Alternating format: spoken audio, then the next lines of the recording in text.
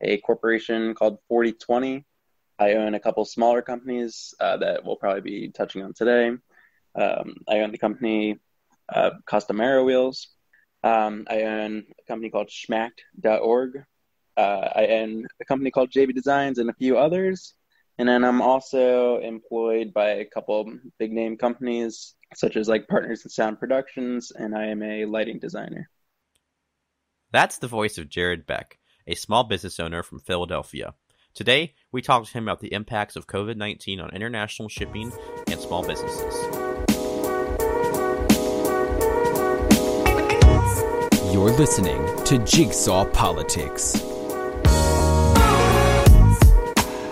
Hey everyone, welcome back to another episode of Jigsaw Politics. I'm Michael Smedley here with Kyle Shearer, and today we have a special guest, Jared Beck, joining us to talk about the coronavirus impacts on small business owners here in the U.S., but also the widespread reaches on the world economy and specifically the world shipping industry.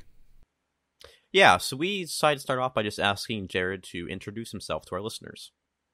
I own 6 different companies, but 3 of them are under one merger company called 4020. I do design, prototyping, and small volume production, primarily in China, Russia, Bulgaria, and Bolivia. And then some of our contracts are with companies like Pico, Exelon, AF Flanders, Pfizer, Tesla. For Tesla, basically we have a separate aftermarket company called Custom Aero Wheels, and we make 18-inch aero caps for the Model 3s, and we're soon coming out with a aero cap for the Model Y.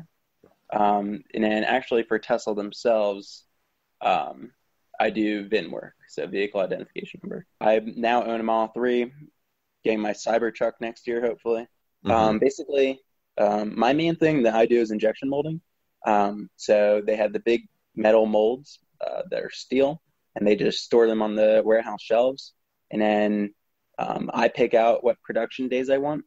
And in the meantime, they're using other people's big steel molds to make their junk. And then I just call them up and they put my stuff on the line, and I get to run the lines for as long as I need. So I'm the guy that designs the stuff, prototypes the stuff, manufactures the stuff, sells the stuff, and then ships it. One thing that we learned that was really fascinating to us was just how wide-reaching Jared's manufacturing and assembly process is for especially his custom Aero Wheels product. So the custom Aero Wheels parts are made in China, the caps themselves. And then the Tesla T's, like the little logos, I laser cut at my office and then here at my house as well. And then the locking mechanism. So basically what the product is it's basically a lug nut cover, a glorified hubcap. So it needs to lock into the wheel, and that locking mechanism is made in the Downingtown area by one of my friends, and they are all 3D printed. So yeah, but the hardest part would be the supply chain in China for the actual caps themselves. So we were super intrigued by the setup of Jared's company, and especially in a globalized economy, how COVID-19 impacted his companies. Yeah, so basically, life has been hell, to put it politely, ever since COVID started. My companies were hit by COVID first, because in China, what happened was they had Chinese New Year, and in China, Chinese New Year for manufacturing companies gets them off for anywhere from 2 to 4 weeks. This was about January maybe. And then after that, coming immediately out of the new year was COVID in China. So at no point were they able to return to their offices and such for a 2-month span. And during that time, everybody was on hold. So all these smaller companies that do injection molding or whatever, and then the larger companies, Fortune 500 companies, big tech companies, they couldn't get their stuff made or shipped either. So essentially, it was a mess for all the companies that manufacture in China because of the COVID outbreak there. After the workers were able to return to the factories, the nightmare was not over. So basically what happened was we absolutely, as soon as the Chinese were able to get back into their plants and get back doing your thing. Everything was made and manufactured. And then there was a big demand for everybody to get on the boats and on the planes to get back to the U.S. Otherwise, there would be a stock market crash because every supply chain would be wrecked. So what ended up happening was the bigger companies decided that they would buy out most of the Chinese supply and shipping companies just themselves. So just ginormous tech companies. And there's a lot of stuff that's made by smaller companies like myself. So in order to get onto these boats, we either had to pay a ginormous fee or partner up with a ginormous company. So in my case, what I did with Custom Aero Wheels in 4020 was I found a medium-sized company. In this case, it was Fisher-Price during this particular week. And we were able to get on a boat with them. And my stuff takes out a couple of shipping containers. So it wasn't a big deal because the boat handles thousands. So Jared was forced to partner up with these medium-sized companies to get space on the bigger companies' ships that were trying to capitalize on the situation until the Chinese government had stepped in again and had enough with that. The Chinese government stepped in, and this was all in like a 10-day span. They stepped in and bought back the boats, and the Chinese government created new shipping companies as well because they had so much money coming in. Basically, they're on top of the world right now. They're doing double what they ever did because there's such demand coming from the United States for new junk. They're making all our PPE and all this other junk for people to go online shopping all day with. So now there is a shipping crisis in China, and Jared had to try and find solutions to get his products to the United States. Meanwhile, the pandemic was spreading to the other countries that he operates in, and those were becoming an issue too. Private companies wanted to increase the shipping cost by 500% via boat. So then we looked into air travel, and then we also looked into moving the stuff to Europe and then moving it here to the US. But the issue was that for all my European stuff from Bulgaria and Bolivia, they had COVID much worse than us. And on top of that, anything that came from those countries had to be quarantined in customs. So we had to pay the 500% markup.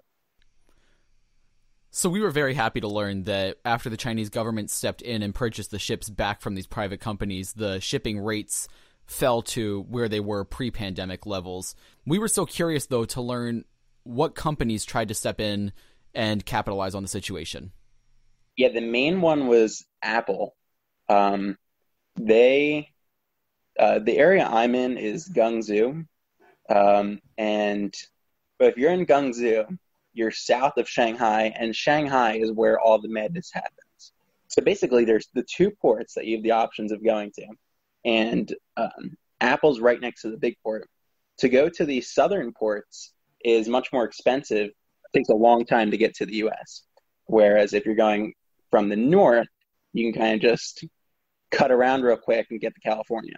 But basically, it was either we paid Apple their money or we had to wait forever for the product. It also depends on the timing. Sometimes we have to go with the plane because most boats take about a month. And the plane, we could have our stuff here in 3 days. Air freight at minimum is 3 times more expensive. I don't even want to know what it is now. That was just pre-COVID numbers with at minimum 3 times more expensive. I have no idea what it is now. So some of what Jared makes are things he sells himself on his own site with his own companies, but he also manufactures things for corporate customers, and with the shipping markups and the longer wait times to get stuff to the United States, that was creating issues for some of his ventures. It did impact my relationship a lot with the companies because at first nobody understood how bad COVID was in China until COVID came to the US and we had to face the same lockdowns and such that China had to face. So yeah, but all around it definitely killed my margins on everything. So by this point, Jared had figured out how to get his product to the United States, but he was still running into... So once Jared was able to figure out how to get his product to the United States, the headache was still far from over, as he still had to get it into the country.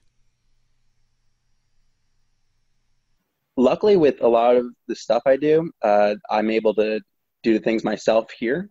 So laser cutting and 3D printing, and I don't necessarily need large scale metals or electronics and stuff. For that specific scenario and other scenarios that didn't involve me right here doing 3D printing and such for AF Flanders and stuff, those parts come from Bulgaria and Bolivia. And the issue with that was the customs. Customs is already, well, prior to COVID, was already working at 50% workforce. So they're already extremely behind. And then COVID came and they eliminated the staff entirely, pretty much. Meanwhile, all this stuff is still coming in, and they're trying to move things around to quarantine things that are coming from certain countries. And I'm on the phone with them all day. At one point, I went there myself to try to get my pallets of stuff. And in the end of the day, it ended up costing me a few big orders. So in the midst of all of these issues he was having with customs, we realized that some things were having more scrutiny put on them depending on what the product was and where it was coming from. And we were curious to see how those decisions were being made in the wake of the pandemic. With China, basically these Chinese shipping companies, like let's just say like DHL, they have direct routes into America, and they have their own customs facilities. So they pretty much just skip the gun, and we can just have it imported right into the port, pay the tax, and call it a day, and it's all ours. Gotcha. So they're doing customs in-house that the U.S. has kind of already signed off on. Right. Most European items have to go through the United States ran customs facilities, and they can't just privatize it. Gotcha. It was interesting to see the priority they gave, though, to the personal protection equipment. About halfway through, I decided I'm going to start making whatever I can. And if you say you're shipping anything PPE-wise, it gets expedited immediately, and they don't check anything. So anything coming in from China that's PPE, they don't even check it. They just get it out into circulation as quick as possible and that sort of thing. But I do know all my buddies, they all got on board with the let's buy the N95 mask from China. And they made a lot of money with that. Easy, quick drop shipping, made a ton of money. I didn't have any interest with it, just because it's a lot of money up front for all these masks, and I don't really trust the quality with the Chinese-made N95 mask. So being that Jared has a unique perspective from most people, that he's on the supplier side, we were interested to get his thoughts on what he thinks we as consumers should be expecting moving forward.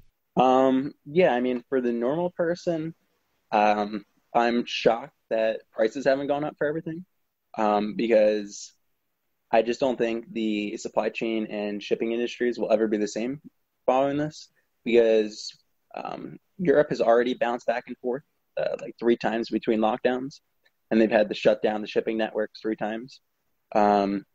China may do the same in the fall. Nobody really knows what's going on over there because nobody tells me anything. My manufacturing friends say that they can't go into the office every other week. Sometimes they're allowed in, sometimes they're not. The shipping people say everything's still running smoothly. So everybody's on edge constantly. So I'm not really sure how it's going to look like coming out of this. So essentially, the future of consumerism in the U.S. is somewhat up in the air still to this day. And we're curious to see, with the pandemic still raging, what Jared thinks about the government's response to it and where we might be headed. I think that the U.S. had a great response. The travel bans didn't help. But if we didn't have them, I think there'd be millions of cases, billions of cases, and whatever. And then the PPP loans that came out and the other grants that the government came out with definitely saved a lot of businesses. So the federal response was phenomenal. The state response, the state did everything in their power they could to make sure business could not happen, in my opinion. And they made sure that nothing came into the state of Pennsylvania whatsoever. it wasn't so much that they were targeting the cargo. They were just trying to target like some of these truck drivers would have to like sit at a stop and get like a temperature check, and even though at the truck stop there's nobody there manning it anymore. Just a whole bunch of trickle down effects that started from the top of the states. It's hard for me to come up with a stance because I'm so focused exclusively on my world with just the products and not even the people. So with COVID-19 wreaking havoc on our globalized economy, and with Trump being very hard on China and not knowing what the future of our relationship with that government will be, I thought it seemed to make a lot more sense to try and make things in the U.S., but unfortunately, it's much more expensive to do so. Basically, if I wanted to make, so the custom aero caps in China, each one's $3 to manufacture. If we wanted, including shipping, if we wanted to do that same thing in the U.S. with the cheapest possible manufacturer, you're probably looking at $16 each. American manufacturing's in a tough place. The best thing to come was the China-U.S. trade deal and the renegotiation of that.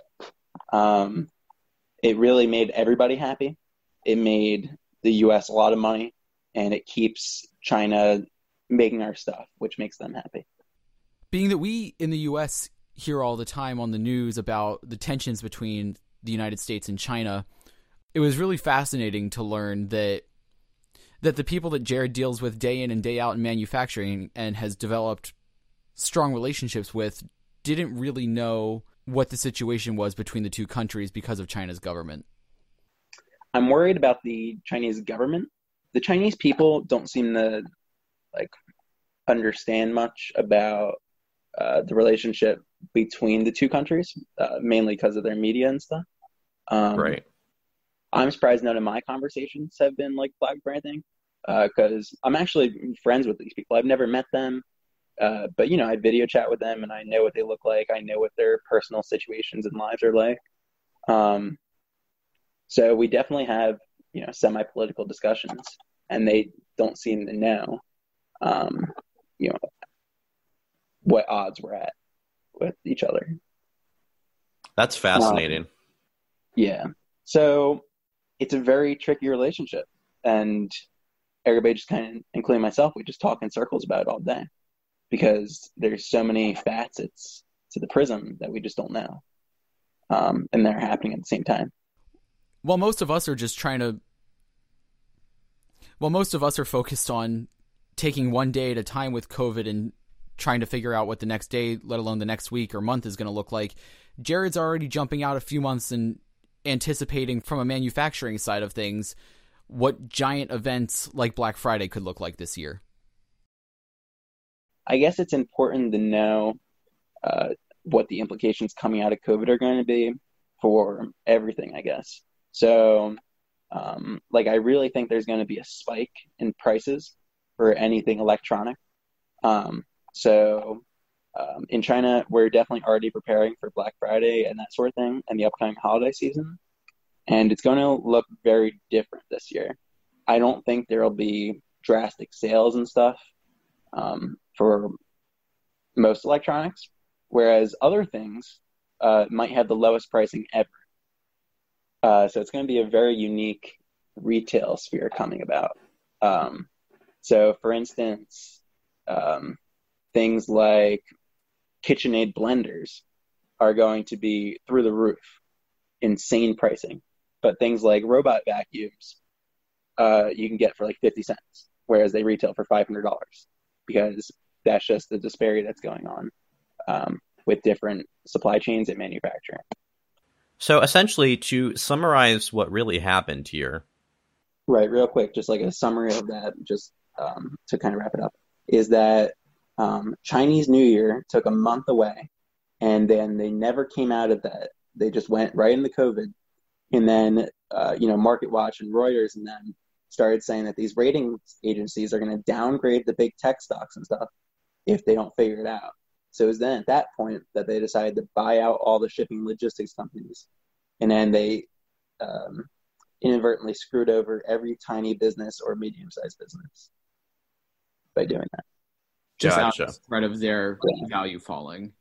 Yep. Yeah, that was kind of the summary. we want to thank Jared for coming on the show and giving us his time and his insight into what's going on in his world with regards to COVID. And I think this is a good spot for us to stop and take a break. Hello, it is Ryan, and I was on a flight the other day playing one of my favorite social spin slot games on ChumbaCasino.com. I looked over at the person sitting next to me, and you know what they were doing? They were also playing Chumba Casino. Coincidence? I think not. Everybody's loving having fun with it. Chumba Casino is home to hundreds of casino-style games that you can play for free anytime, anywhere, even at 30,000 feet. So sign up now at ChumbaCasino.com to claim your free welcome bonus. That's ChumbaCasino.com and live the Chumba life. No purchase necessary. VGW. Void where prohibited by law. See terms and conditions. 18+. Hello, it is Ryan, and we could all use an extra bright spot in our day, couldn't we? Just to make up for things like sitting in traffic, doing the dishes, counting your steps, you know, all the mundane stuff. That is why I'm such a big fan of Chumba Casino. Chumba Casino has all your favorite social casino-style games that you can play for free anytime, anywhere with daily bonuses. That should brighten your day a little.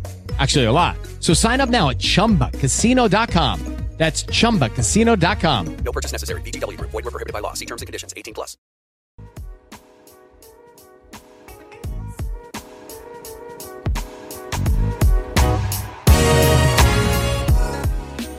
Hey everyone, thanks so much for sticking with us. Welcome back to Jigsaw Politics. And we're going to transition the second half of this episode into just kind of unpacking and talking about what Jared just brought to light with the shipping industry in the global environment. So Kyle, what was your biggest takeaway from that? I would say one of my biggest takeaways, first of all, I learned quite a bit from this. I think that was very informative. So I was interested to learn that so many like small businesses are now so global. When I think of a small business, I think one of the first things that comes to mind be like a locally owned restaurant or something, or a shop, something that would be owned, operated, and kind of based in right in your town. But what Jared's doing as a small business owner is completely globalized. I mean, he's on several continents, so that's really impressive. And I didn't really think about businesses being that global. Yeah, one of the biggest things that I had kind of realized after talking to him was when you think small business, local business, you think of like mom and pop shops, but I'd almost call Jared a small corporation because it is a small team and it's really him heading the whole operation. It's not like he's, the size of Amazon or Apple, but because of the internet and just being able to network with people instantly anywhere in the world, he's able to take advantage of factories overseas to have his products manufactured, and he's able to take care of the shipping. It's not something that I had ever really given thought to. So I honestly would call him a small corporation. Oh, yeah. Well, just the fact that he can do everything by himself like that, it's pretty amazing. He can run it all from his house and have all these parts made and be selling incredibly high volumes of products and stuff. So that's really cool. Yeah, and it's even something that I've seen with us. 10 years ago, an independent podcast like us wouldn't be able to have a merch store. And now with Teespring, we were able to talk to them and get it set up so that we design the store, but we don't have the infrastructure to print. So they specialize in the printing, and all we do is give them the designs, and they handle the part that we can't take care of. So I think the internet really has opened the door to a lot of more business collaborations, which I think is a really good thing.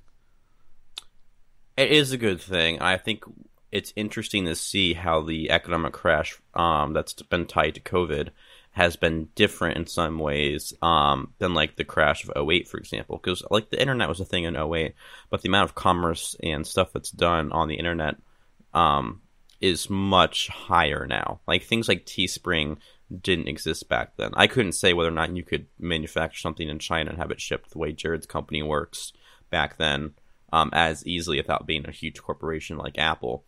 But it's definitely changed things. So seeing how the internet's impacted it, I think this is really our first big economic crash in such a modern internet world. And I think that and the fact that it was caused by a pandemic are two big reasons I think this feels so different and has been particularly hard on people.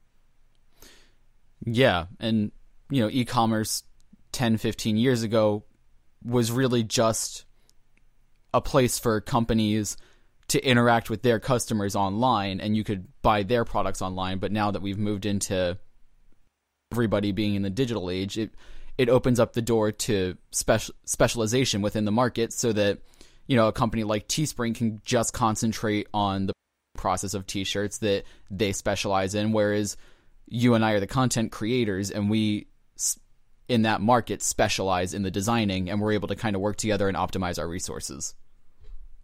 Yeah, I think that's, you know, despite how the internet has impacted the economic crash, I think it's still a great thing.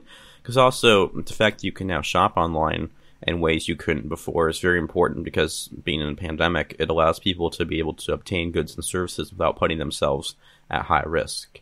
So I think that's a great thing. Like, we see grocery delivery being a big thing now, all the stuff that's been taking off. So it's interesting, like, the internet-based economy of some things like Jared's businesses were hit pretty hard at first because of COVID, but also some other areas of this internet-based economy are doing so well. Yeah, and I think the internet and I think internet e-commerce might actually help us survive the pandemic. Jared was talking about how it hit different parts of the world at different times. So while we're struggling to get out of it here in the US, China's back up to production. So companies can outsource their production over to China to still meet quotas and have products delivered to the US and keep the supply chain going.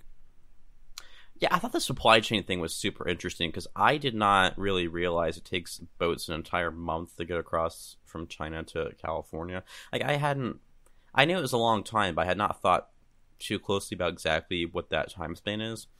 And so it was interesting to hear Jared talk about how there's like this difference in time where, you know, China had COVID first, and then there were these delays that, you know, at first the U.S. didn't see supply chain issues, because everything that happens here, supply chain related, kind of is what happens in China a month ago. Right, and we were already kind of expecting a little bit of a fall off because they went into Chinese New Year, so I don't think it alarmed people as much initially. And then once Chinese New Year was over, they just didn't go back, and even that was a month later to when the effects could be seen at the market here in the U.S. Yeah. I think this will be a very interesting thing to keep an eye on as time moves forward, because it's, you know, like you said, he doesn't think shipping industry is really going to ever be the same, because usually it was just a matter of being able to move things across borders because of trade deals and customs and stuff. But now, with the travel restrictions that have been in place, and I think everybody's worried about future pandemics now, it's going to be a big thing that everybody's concerned about. I think it's going to really change how stuff gets moved across the globe for sure. And it might entice some companies to try and move their manufacturing closer to home and reduce their margins a little bit, just to know that their products can get there when bad things happen. Right. That was what was interesting to me, is companies like DHL coming from China are able to kind of privatize their customs procedures and do it all in-house, whereas the goods coming over from Europe had to go through U.S. branded customs. And when we initially went into lockdown, all of customs kind of just went on hold. Mm-hmm. Yeah, I was also very intrigued by the fact in general that there's privatized customs out on the West Coast. It was, you know, he said it was about getting stuff on the boats for a good price to get it from China. There was a completely different set of issues for things coming from Europe and like from Germany and stuff, because those things were going through the customs on the East Coast that were in all that mess he was talking about. I didn't really realize it was so easy to get things through customs on the West Coast, but it certainly explains why things get here from China so quickly, because that they really have a easy customs process. I thought it was also interesting that, at least from a business perspective, he was saying that like the U.S. government actually had a really great response, and that Pennsylvania's government did not.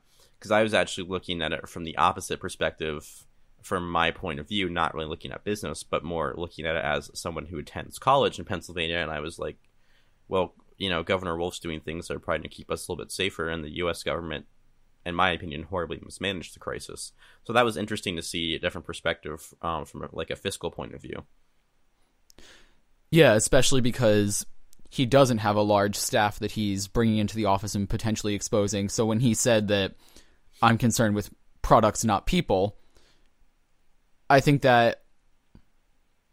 has a point there, because he doesn't have to wake up and worry about making the call of if he's going to bring in staff of 100 or 200 people into the office and possibly expose them all. He's really just worried about moving his product in because he doesn't have a lot of human capital. Yeah, that's an interesting spot to be in. I think it also begs a question about safety for some of his workers and drivers and stuff. But I was also sitting there and he was saying that. I was kind of thinking, well, if it was a really good response for the economy and for businesses, when you're talking about a public health crisis, I feel like that kind of means it's unlikely it was a great response in terms of health. Because when we have an infectious virus, allowing commerce to just go forth unchecked probably is not the safest thing. Right. And, his point about Governor Wolf being concerned more about the truckers themselves than the actual goods and having to get the temperature checks. Hopefully this won't ever be a situation again, but maybe in the future, after the Tesla Cybertruck is out and it's driving itself, maybe that's the answer. Maybe then there wouldn't be those restrictions because you have trucks without people on board moving goods. Yeah. What a world that will be, right? All right. Well, with that, we'd like to say thank you again to Jared Beck for coming on the show and telling us about his companies and about how COVID impacted him. This has been another episode of Jigsaw Politics. If you would like to get in touch with us, you can email us at jigsawpoliticspod@gmail.com. That is jigsawpoliticspod@gmail.com. We'll be back next Friday with an all-new episode. Until then, thanks for listening. This has been Jigsaw Politics. Find us on Facebook, Twitter, and Instagram at Jigsaw Politics. Jigsaw Politics is produced and edited by Kyle Shear and Michael Smedley. You can find us on Apple, Spotify, and Google Podcasts, as well as iHeartRadio. Our music is done by Yakim Karu. We host our show on the Spreaker Podcasting.